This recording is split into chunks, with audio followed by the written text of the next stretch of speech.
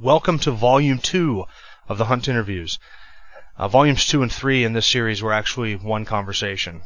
Over 90 minutes, almost 100 minutes of time that we spent visiting, and I had to divide that into two volumes so that it could fit on a CD, so people could listen to it on CD. So we take a break here in the middle, and you'll have to pick up the rest of the conversation on the second volume. Something that you're going to see here that is fascinating is two things that I want you to listen to. Number one, I want you to pay attention to how the gospel transforms a culture. The gospel transforms a people and a tribe. And second, I want you to pay attention to how that transformation took place. What Gordon and Nancy did was not to come in and impose Western or white American values upon a tribe of unsuspecting natives down in the Paraguayan jungles. They came in with the truth of the Word of God and began to teach them what Scripture said. And the Word of God and the Spirit of God did that transforming work in the hearts of those people. And you are going to find that amazing. Listen to the difference that the gospel makes in a culture. Just one more thing before we get into this conversation.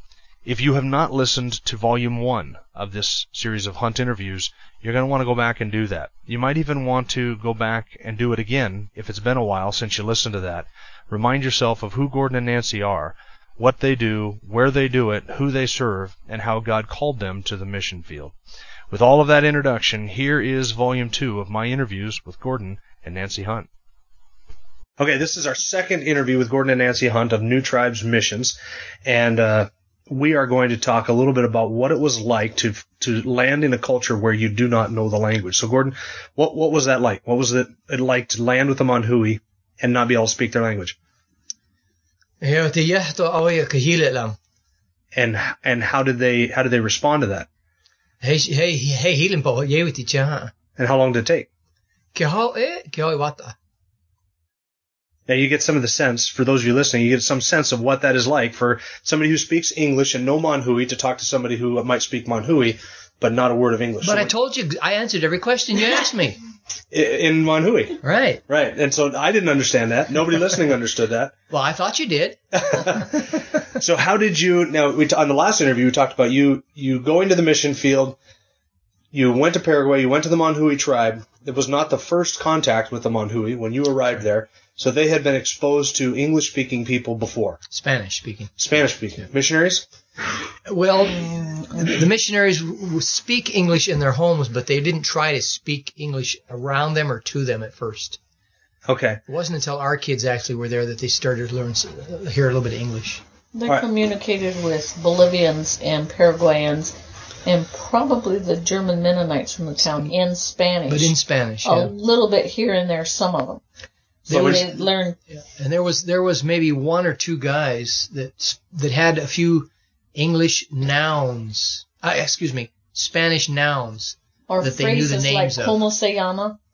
What's it called? What's its name? Oh, I see. What's that named? So when you showed up, you did not speak Manhui. No, not a word of it. And there was no Manhui written language. No. Strictly spoken language. Strictly spoken. So you're sitting, you arrived there with your one newborn child, and you are how many months pregnant with the next child? I arrived there with 3 children. Oh, you arrived that's right, because you were in the capital for a while. Yeah. So you arrived there with 3 children. You show up in the village, you're sitting around a campfire in the evening. Ultimately, you want to translate the New Testament into the Manhui language. How do you go about learning the Manhui language? You listen a lot, and you take lots of notes. And before we came to Paraguay, we were taught the phonetic alphabet, which is one mark on paper for every sound that the human voice can say. And so every sound has got a symbol. No matter what they say, no matter what's important to them or not, every sound has got a symbol. So I would listen, and if I heard a phrase, I would write it down. You don't even know what a phrase is, but when they'd start and when they'd stop, you try to write everything down in the phonetic alphabet or code, whatever you want to call it. Now, all those words, all those symbols are not necessarily important to them, nor are they important to learn them all, because that's not their alphabet yet. It's just the phonetics for what they've said. And you keep doing that over and over, and you watch. and you watch and you watch, and you spend days writing oftentimes the same things down, but soon you begin to see patterns in what you've written down. For instance, just as an example, it's really helpful to watch how a mother interacts with a kid, because she'll tell it to do something a lot of times. If a mother says to her kid, she says, "Honi papa and nataasa woka yen," and so you write down as much as you can get of that. You can't get all of it, but you write down with H-O, honi papa, and you've lost it. So sometimes you can say, "Can you say that again in English or whatever language?" Or you tell her to say it again, or Spanish. If they understand you, they'll give you the same phrase. If they don't understand you, they'll give you any kind of gibberish. But eventually you'll get that phrase, and you'll write underneath meaning. She told her son to do this. You don't know what it was yet, but you also watch how the son responds. And the response is what you write down for the meaning. He brought her a bucket. So she was probably asking him to bring the bucket. So you write down, this means bring me a bucket. But that's just a real simple explanation of what the next time you notice that she asked him to bring the fish. Yeah, but you get the honi in there, and so obviously honi is the command, bring me. And you isolate that. You go down that for all kinds of stuff. Or the man will come in from the hunt, and he'll give his wife his bow, and he'll say nahak. And you think, does that mean bow? Does that mean here? Does that mean put it away? Put it away? You have no clue what it means. But eventually, by process of elimination, or you've written down on your piece of paper in your notebook, we always had notebooks with us, you write down nahak, N-A-H-A-K, that would be the phonetic of it, and you write down here, question mark, my bow, question mark, put it away, question mark. But when you hear it in other places and somebody says nahak, or if they hand you something, nahak, that can mean anything about. That in Bali does mean here. So pretty soon you scratch out the question mark and you write here. And little by little you get the meanings for commands like that. And you do this for nouns, verbs. Everything comes the same way. Well, actually, I think what helped us a little bit is they knew in Spanish, what's that name? Right, that did help. I could ask them the names. So you could get your nouns right. I went around with everything asking what its name was. I learned that sometimes that once in a while you get I kept getting it wasn't me, but somebody else kept getting the same word over and over again. And they kept saying, it wasn't nahak, it was ayeshiki. Ayeshiki means what? Or does ayeshiki mean that's it? Or is ayeshiki just a common name for, a generic name for all the trees? And you got to try and figure it out. You had to figure it out. I finally got the word. The guy was saying, that's your finger. Because you're always pointing to it. He was pointing it. Oh, pointing out something. Pointing out something. He says, it was either your pointing or your finger, one or the other. So how many, then you had to, after you get some idea of the language itself, you try and learn the language by speaking it, being immersed in it? Right. I would repeat, I would tape. I did a lot of taping. I taped the words, I taped phrases, and as well as I was writing it down. I was doing the linguistics at the same time that I was teaching myself the language by asking them the names of everything. And pretty soon you realize that some of the sounds, some of those phonetic marks that you made on paper were not necessary because they automatically always said that particular K in that environment. In other words, an aspirated K, that's all they did in that environment. So you could throw off the H on that. You see a K is written K, high H, and then so on. But you could scratch out the H, and it was just K. Then it becomes phonemic. It's always the same. They always had the glottal stop, on the ends of all their phrases. So pretty soon you could throw that glottal stop off after you. So I was doing that analysis. I was doing some of it on paper, but I was doing some as I learned the language as well. And how long did it take you to learn the language? Oh, man. To speak like a teenager, probably over 5 years. A teenager vocabulary, so to speak, but not everything. or maybe a 10-year-old, maybe 5 years. So what type of the language itself? What type of vocabulary is there? Is it a big vocabulary language or very limited and small? Okay, I have in my dictionary. I started a dictionary immediately. I'd always put the meanings in my computer. Once we had computers. Before that was in notebooks. Well, once we got computers, I was able to set up a database for all the language. And I have 19,000 words right now in it. That's up to date right now. It's 19,000. But in that 19,000, we told you guys earlier about how the verb carries the verb already carries the subject. It already carries the aspect. It carries a lot of stuff built into the verb. So you've got all this stuff already built into all these verbs in one word. So it's a verbal language. It's a verbal language, yeah. And so we've got probably the equivalent of about maybe 30 or 40,000 words just in that 19,000 that I have already in the dictionary. And like the articles, there's 28 articles, where in English we have, I think, we have a and an and the. So we have definite article, indefinite article. They have 28 of them. So give me an example of how they would use an article and what that article communicates. I say my wife is sitting on a chair. Okay, if it was Manhui, the a would it would be Hana because it's a female chair. Okay, if chair is female, so you'd already in the article be telling me that it was a female, and you'd have that same word would have to tell me that it was in sight, and you're not touching it, so you wouldn't use the la, you'd use the Hana, and it's not in the past. So that's why you're using Hana. If it was in the past and you weren't seeing it right now, you'd use the Hapa. So it goes on and on. Every article tells me gender, inside or out of sight, known or unknown, moving or not moving, and seen or unseen, live or dead. All of that in the article. All of that in one little word. Yeah. So then, if they want to talk about a dead dog, then they use a different one. Yeah. The article A would communicate, or the article for before the dog would communicate. It would tell you boy it's or already girl, dead. Yeah. male or female dog. Yeah.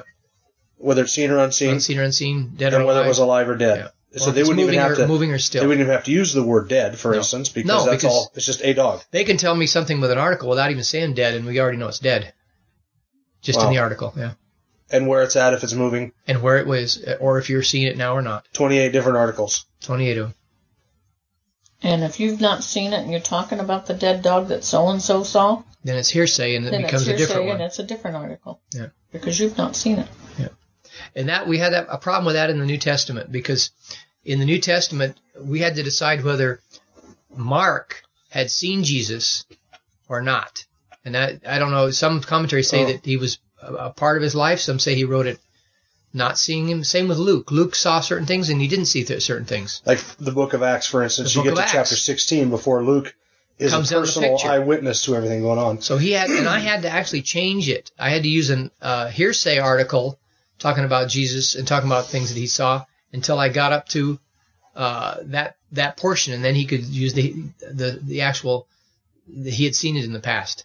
He'd actually experienced it. So you use two different articles for everything, even in that book. Mark's the same way. Luke is actually that way too. Wow. John is that way too. John has some unseen, talking about Jesus, and then seen, because John didn't come on the scene right away either. And some things John wasn't privy to. And he wasn't. So he wasn't there, but he's relating things that happened, though he wasn't there. So he has to use hearsay. And I had to figure some of that stuff out. And some of you just have to guess, because you really the context doesn't really say. And you just pick which one would fit the context the best in that sense. And that's just the article. So how does that being a verbal language affect translation?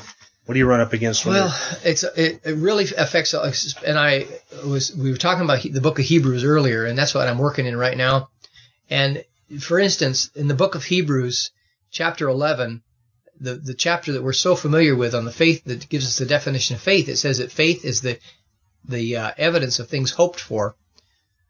And you got 4 or 5 different. In English, we have what we call abstract nouns. Faith is an abstract noun. Hope is an abstract noun. Evidence is an abstract noun. The Manhui can't say abstract nouns, so you have to take all those nouns and change them into a verbal action. And for the word faith, you can't say faith by itself. You can't say believing. You have to say to believe in God, because God is the object of your faith. We all know that. So you have to add all that into the Manhui just to get the proper meaning there. So you're really not translating word for word No. in the sense that we have an English word here, and now we just find out what the Manhui word for that is. That's right. And then you just put it in there because that would make translation easy. Actually, you use the computer to do that. yeah, once you create your language, your vocabulary, you just put the words in and hit a button, and boom, you'd have a translation. but it wouldn't make I'd any love sense that. to the It wouldn't Manhui. make any sense to them.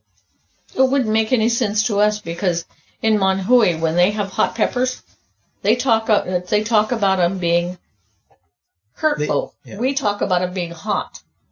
They say it And hurts. Spanish talks about biting. Says it bites. The biting peppers. Mm-hmm. Yeah.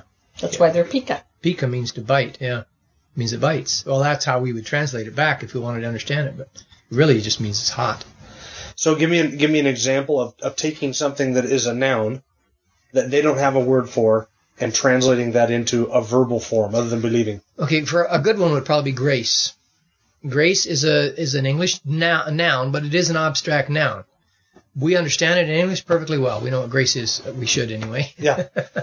In Manhui, you have to say that which was given without any given to us without any part of action on our part. We didn't have to work for it or strive for it. So do you have one word No, that you can? I have the whole phrase. So every Say it time in grace Manhui. appears, You have to say that which is not worked or strived after, but is free. Every time. so why wouldn't you just create a Manhui word for that and then teach them what that word would be? What Well, you what would can't- that do if you tried to do that to the Manhui? I have tried to make up words thinking that would possibly work. And a lot of times they'll say, oh, you mean you're trying to say this? And they give me this long phrase. They know what I want, but they say, but we don't have one word for that. But if you say this, that we know exactly what it is. And grace was kind of like one of those because we tried to say it a different way.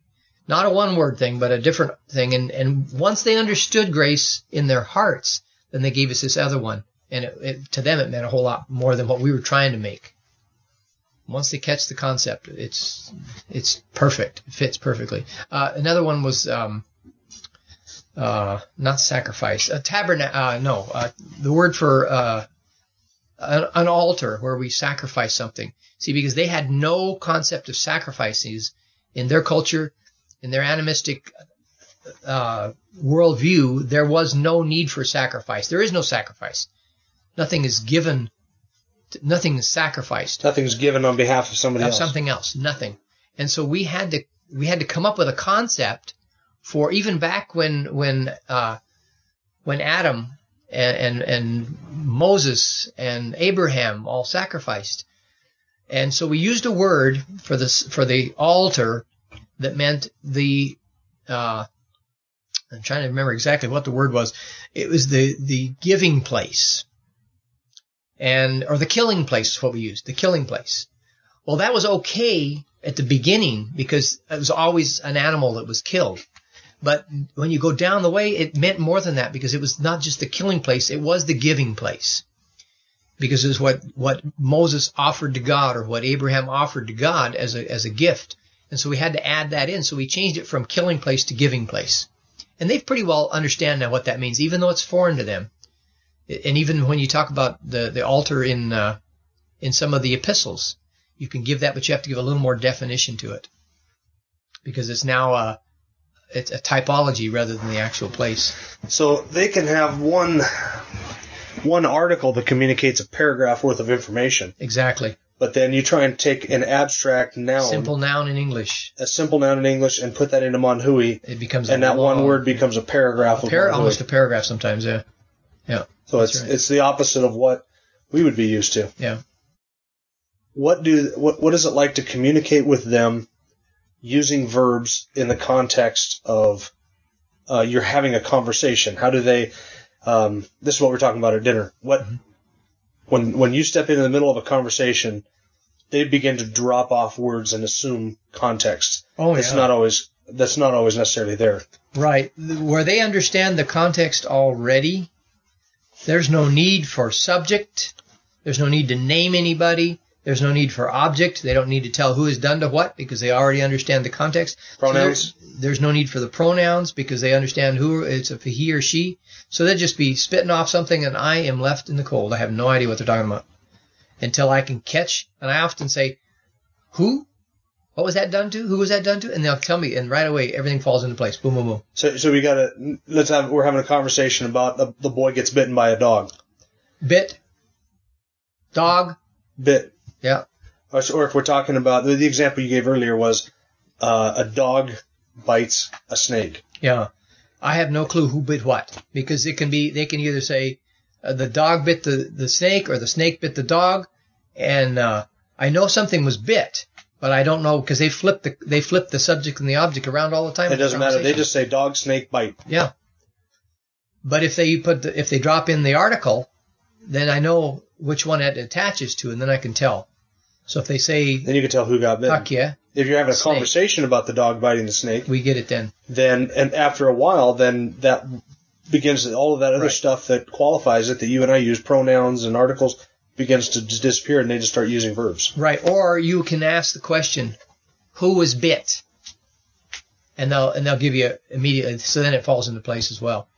In Manhui, I would say Tebatokak, who was bit. And they'll say, oh, the dog was bit. So I know, okay, it's not the snake that was bit, it was the dog.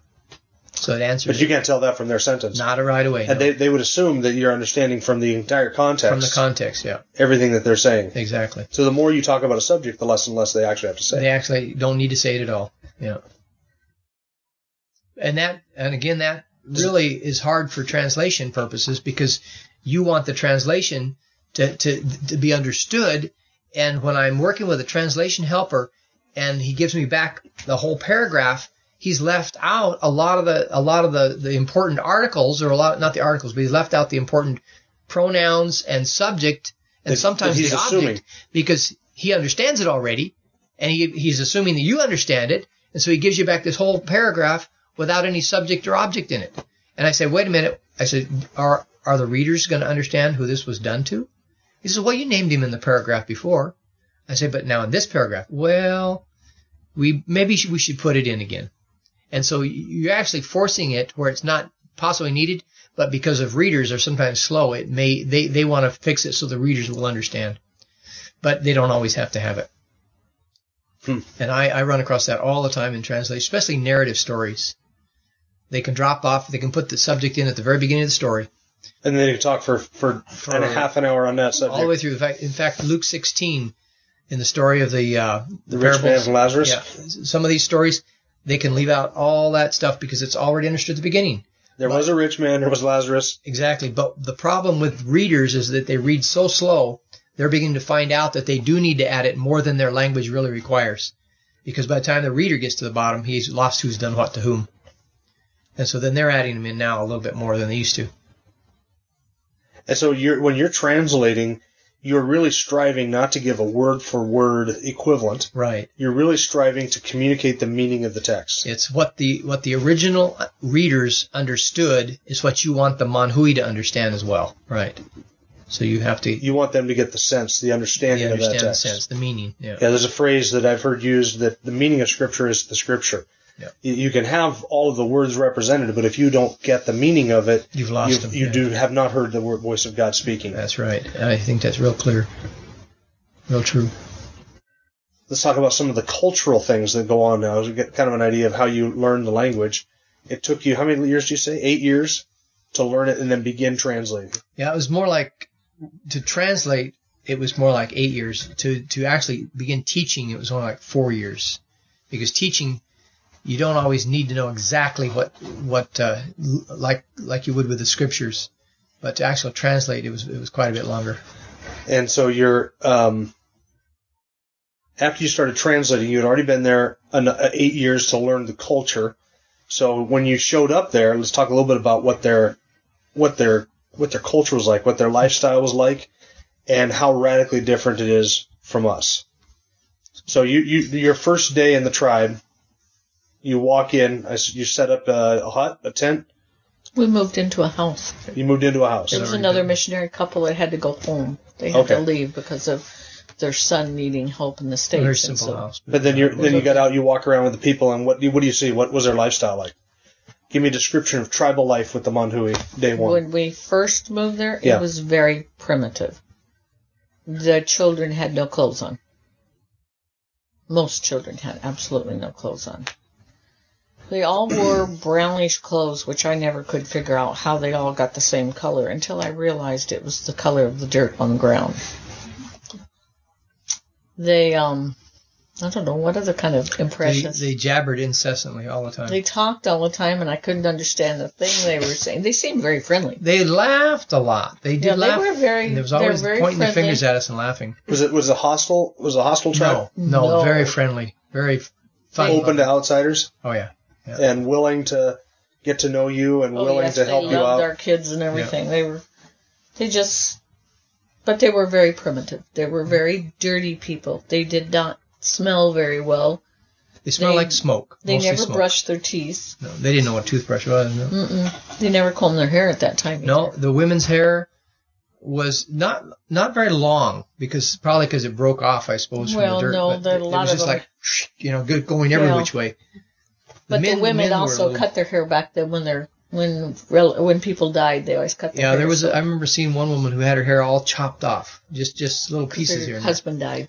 And that was. We found out later the reason they did that was because of a It's a death. way of mourning. Yeah, Sackcloth and ashes. kind of thing. Yeah, but they would every night we'd hear them chanting somewhere off in the distance, and it was a eerie sound. And they disappeared before darkness came. They because never stayed were around scared after dark. spitless of the dark. What were they scared of in the dark? The evil spirits. So they believed in supernatural things, Oh yeah, evil Very, spirits. very- yeah. And what was their religion? Animistic? That is their religion, basically, is evil spirits or animism. It's not really, you wouldn't call it religion, but I guess was a worldview. It's a worldview. A view of what was yes. happening. Right. You could say it was a religion, I guess. Yeah. So did they have, since they don't have abstract nouns, do they have concepts for things like sin, righteousness? What did they understand about sin when you showed up? They actually had. We found this out. It was later when we were actually teaching on the laws. When I would tell them that, I'd say, well, you guys, and I'd already learned some of their sin, or I'd already learned what one sin was. I says, when you guys get mad, I says, is that good? No, it's not good. I says, when you, I said, well, yeah. I says, God sees that as he calls that doing something that's wrong. That's our word for sin, something that's wrong. What God does not approve of. I said, well, what about when you tell somebody something that's not true? I said, is that bad? And they kind of snickered. I go, well, is it bad? No, it's okay. Lying was fine. Lying was fine. I said, well, God also sees that as something against him too, because he says in his command, you're not to tell somebody, you're not to lie, you're not to tell an untruth. I said, what about when a man looks at a woman and desires her that's not his wife? Well, that's fine, that's okay, they said. I said, well, God also sees that as a sin too. And the more I started telling them, the more I realized that there was only two sins that they actually had. One was being stingy, which isn't even in the Bible. Actually, in a sense it is, but it's not listed out It's in the the opposite of commandments. generosity here. Exactly. And the other is getting angry. Those two and they're not even in the Ten Commandments. But So those are the idea only of breaking the Ten Commandments is entirely new to them. completely new to them. Yeah. So when we talk about the law of God written on on your heart, Romans 1, Romans 2, they Right. had these ideas of what was sin, Right. but was their conscience active because of Well, the other things that they thought that you were telling them were sin? Yes and no. They still knew intrinsically that to look at a woman and to desire her when they already had a wife, they knew that there was something not quite right with that. And that's why they snickered when I told But them. they wouldn't call it sin. No, they wouldn't call it Or sin. they wouldn't call it something wrong. Right. They recognized, though, that their conscience was active. Yeah. And same thing with stealing, same thing with lying. All of those things. But this took later on when I would talk to a believer then. I said, when we told you about those things, how did you really feel and think? He said, we knew those things were wrong already. But they didn't have them as part of their cultural. They weren't culturally wrong. Yeah. Immorality, was that No problem. wrong to them? No problem. So was immorality rampant among them? Mm-hmm. Yes. But there were certain things of immorality. Incest was very bad. They didn't like incest that. was a taboo more. But the way they would handle that was that they would make terrible fun of a person who was a child of incest, a product of incest. But everybody would laugh about it, but they didn't condemn them for it. So when you showed up at the tribe, were people walking around in what we would consider immodest dress? Only at night when they were sitting around their fires, the women would never wear anything on top. And we found out the reason for that was they wanted to feel the heat from the fire. It had nothing to do with any other thing other than the fact that they could feel the fire better without their clothes on. They felt warmer. Right, felt warmer, yeah. Can't feel the heat when you got something between you and the fire. But it had nothing to do with morality or immorality. It was just, that's the way. And men and women together, sitting around the fire with very little clothes on. No problem. So what are some of the translation hurdles that you've had to overcome? You're translating a concept into Manhui from English, like obey your parents, for instance, and yet you're culturally going to run up against something where they have no categories for these things. Yeah, tell them about the one we were talking about earlier about obeying your parents. Well, when he was trying to translate with this one young man, he had young kids, and he was saying, trying to translate or work on this idea of teaching your children to obey you. Ephesians 6:1, right? And our family verse. And he was talking, and Gordy used the phrase of making your children obey you. And it's actually from Timothy, where right. The elders told that his children are to be in control. Yeah. He said to keep your kids. He says, but if we translate it that way, it means that it's the parents that's got the job to make them obey. And he said, that's what we want. He said, I just can't do that. But at that time, he was beginning to understand a lot. And he said, that's what you mean. It's our job to make them obey. You'd never heard that before. He had never realized or heard that before. Never even a category to think that way. No. But it's neat to see their little light bulbs coming on. You mean we have to do it? Yeah. And that is one thing in the culture of the Manhui, is that the children are in control. They're the ones, when a child gets to be close to a teenager, we see it, that they rule, and the parents are afraid of them. In fact, we even had one parent tell us that he was afraid his kid was going to shoot him with a slingshot if he didn't do what he said. And later on that changed, obviously, when they began to realize that they were supposed to be in control of their children. But it was hard at first. They always blame the children, too, by the way. Children get blamed for everything done wrong, that everything happens bad, all the thieving, all the stealing, all the broken windows. It's always the kids. And we've actually found out that a lot of times the parents, and these are not talking about Christians, we're talking about just some of the tribal people. A lot of times it's the parents that put the kids up to break in the window so they can get in and steal something. But it's always the kids. But stealing is not a sin from them. No. But if you get angry about somebody stealing from you, that's a sin. Yeah, or if you get caught, then it becomes wrong too. If you get caught stealing. As long as you don't get caught, it's not wrong. It's not wrong, yeah. That's pretty American culture now, I think, too. Yeah. They believed in good spirits and bad spirits. They weren't always sure that they were good, but they were the ones that they would manipulate to do what they wanted. And sometimes they weren't even sure what's a spirit or what's not a spirit. Oh, yeah. If I go out hunting and I shoot at a jaguar and it doesn't hit the jaguar, it was probably a spirit. Evil spirit that made the arrow. And if I fell out of the tree, an evil spirit pushed me out of the tree. But they weren't real sure all the time what. Did they have a category for good spirits, helpful spirits?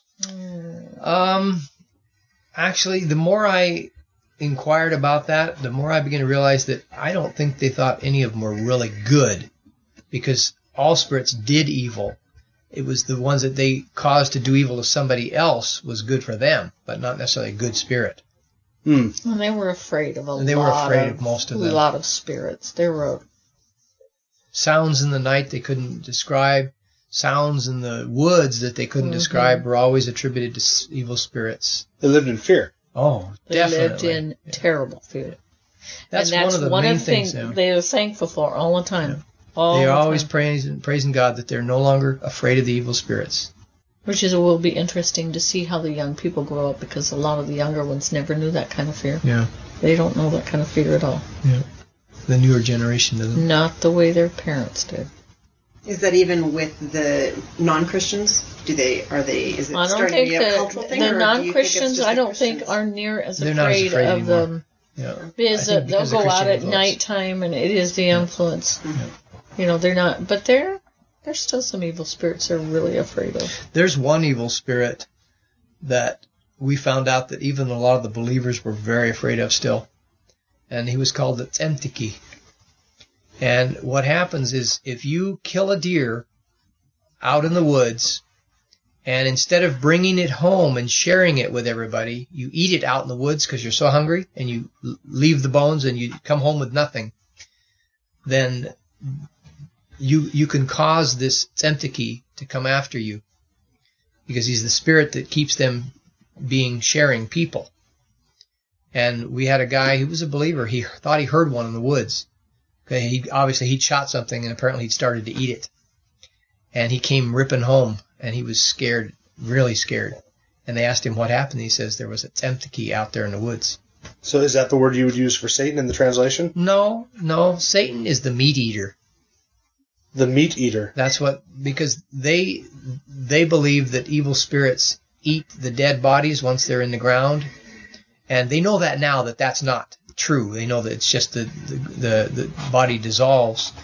But because when we described what Satan was like, that was the worst thing that could happen, I guess, and so they attributed that to Satan.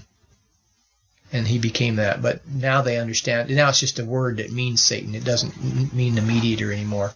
But that's what it meant at first. Do they not use Satanas sometimes? And they use the Spanish That's word. the Spanish they use word the for Spanish Satan. word often. Okay.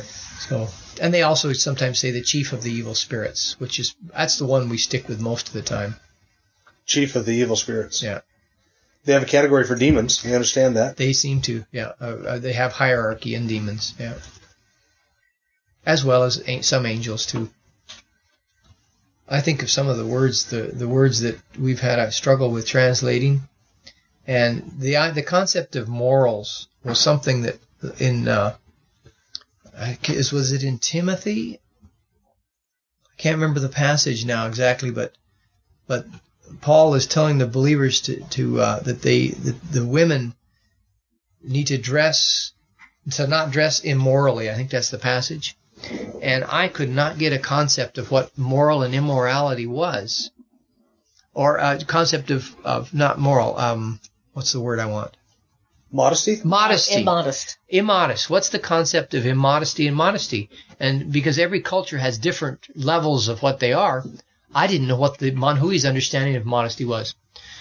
And so I tried to explain it, and what we came across with finally was that Paul was to tell these young women to not dress in a way that would cause the young men to look at their bodies and desire them. And that's modesty, basically, in the way we came across it. So they're growing in modesty. They seem to be, even more so now. And the one about what they finally told me what an immoral woman was, or a woman of the street, a prostitute, and it was a woman that wore red lipstick. That's how they could tell a prostitute. So if they had come to the average American church, been dropped in the middle of Imagine America, they would have thought they were filled with prostitutes. If they wore bright red lipstick, you'd have to be real careful, yeah. But of course, it was just because that was the town that they would go visit. That's what the prostitutes, obviously stood out with red lipstick, right. So that became their only understanding. What else from the culture that is worth noting? Well, they have built in, because they're a tribe that depends so much on each other, and because one of the sins is to be stingy, they already had sharing built into their culture. And in a sense, you almost think, oh, well, I don't have to teach on this, because they already do it. And that's not true, because it's their cultural worldview that's telling them to share with one another. And if we didn't share, then we're actually sinning in their own culture. So you have to completely go about it from a different point of view in order to help them understand that sharing is a Christian value that we're to do, not a Manhui thing. though they are very sharing people. Where was it Jeff talks about? They have a shame culture. Shame. He's always talking about that. One of their social control is gossip and shame. It's not policemen or laws, so to speak. It's shaming each other into doing something they want them to do. The wives would do that to their husbands all the time, or they'd say, "You were looking at so and so." They'd tell their husband that he was looking at another woman, a young unmarried girl, and that even if he wasn't, it was so hard for him. So he would just go around doing everything his wife wanted, so she wouldn't talk about him, tell other people that that's what he's doing. Or he made sure he didn't go anywhere. Or he wouldn't go anywhere. In fact, they wouldn't even go to church. Yeah, because obviously you might. Because they're sitting in a circle and there's a young girl sitting across the aisle. And if she didn't want him to go to church, that's how she kept him home from church. Hmm. And then we had a situation where one of the leaders was being gossiped about, and they'd tell the wife of this leader that he was looking at another, I saw him looking at me, she'd say, or something like that, and tell the wife.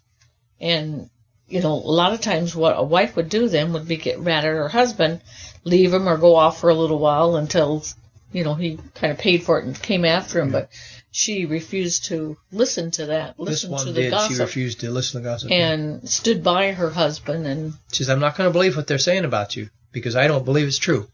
They're just trying to get you to do what they want you to do. Stop teaching is what they really wanted because it was just so different to them. Right. She was one of the first Christian women that took a stand against the gossip.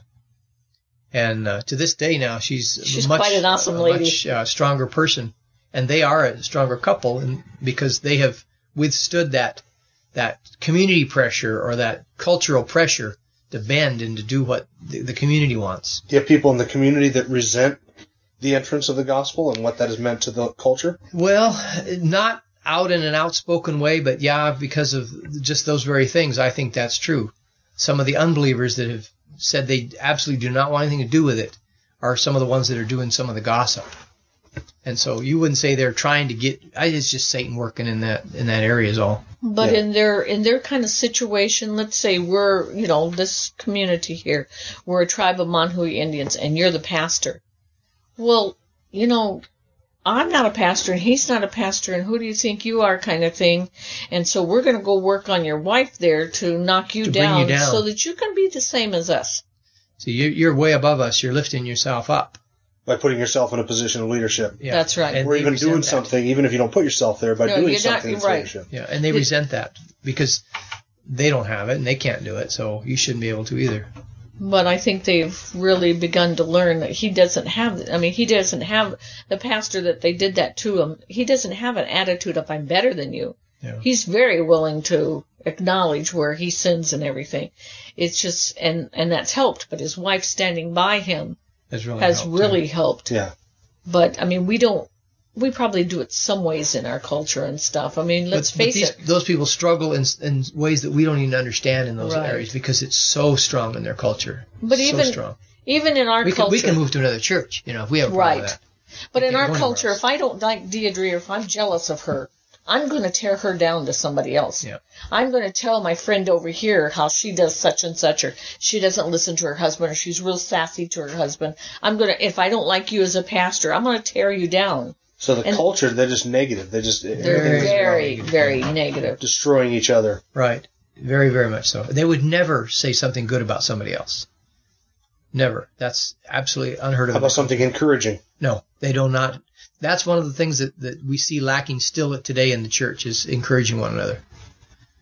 It's just beginning to see a teeny bit, and we've got a couple of examples of them actually encouraging our son. Our son, yeah. And they've encouraged him before. And me as well. Remember that time you were out there just recently, was it? They were getting after you. Somebody got mad at you because you were so much in the office working on translation. And not out visiting. And, I don't know how many guys came over and said, don't listen to him. We're glad you're We're glad you're doing it because we want to read the Bible. That's unusual. And that was an unheard of thing just a few years ago because it was always negative, always tearing down. I get a lot of attacks from them telling me what I should be doing instead of translating, but not anymore. because they're beginning to realize that they can encourage. Huh. And I think it's because they've grown past the idea that they knew that the Word of God said you're not to lift yourself up in pride. And so they were actually thinking that you're not to lift somebody else up either, because then that was making him prideful. Nobody but God. Right. But now they're beginning to realize that's not necessarily true. You can lift somebody else up to encourage them, because that's part of the encouragement of the brother. But they're learning that. It's very slow in coming. Earlier, before we were talking when the recorder wasn't going, about how you have seen the teaching progress in the church. They started off with the Bible. You were their teacher, right? And you were teaching narrative, going through the book of Genesis and Exodus and the Gospel of Mark. And now that teaching has been turned over to the natives, that they have people within the Omanhui tribe that are teaching and preaching. When you set about teaching them to teach their own people, and what did that look like? How did that transition happen, and what type of teaching do they do? All right, I'm going to stop right there, at least for this interview, or for this half of that interview. As I said, the rest of that conversation is on the very next interview that I did with Gordon and Nancy Hunt, the second half of this conversation. I told you this was interesting. And listen, there is more good stuff to follow as well. So get Volume 3 of the Hunt interview and enjoy the rest of our conversation.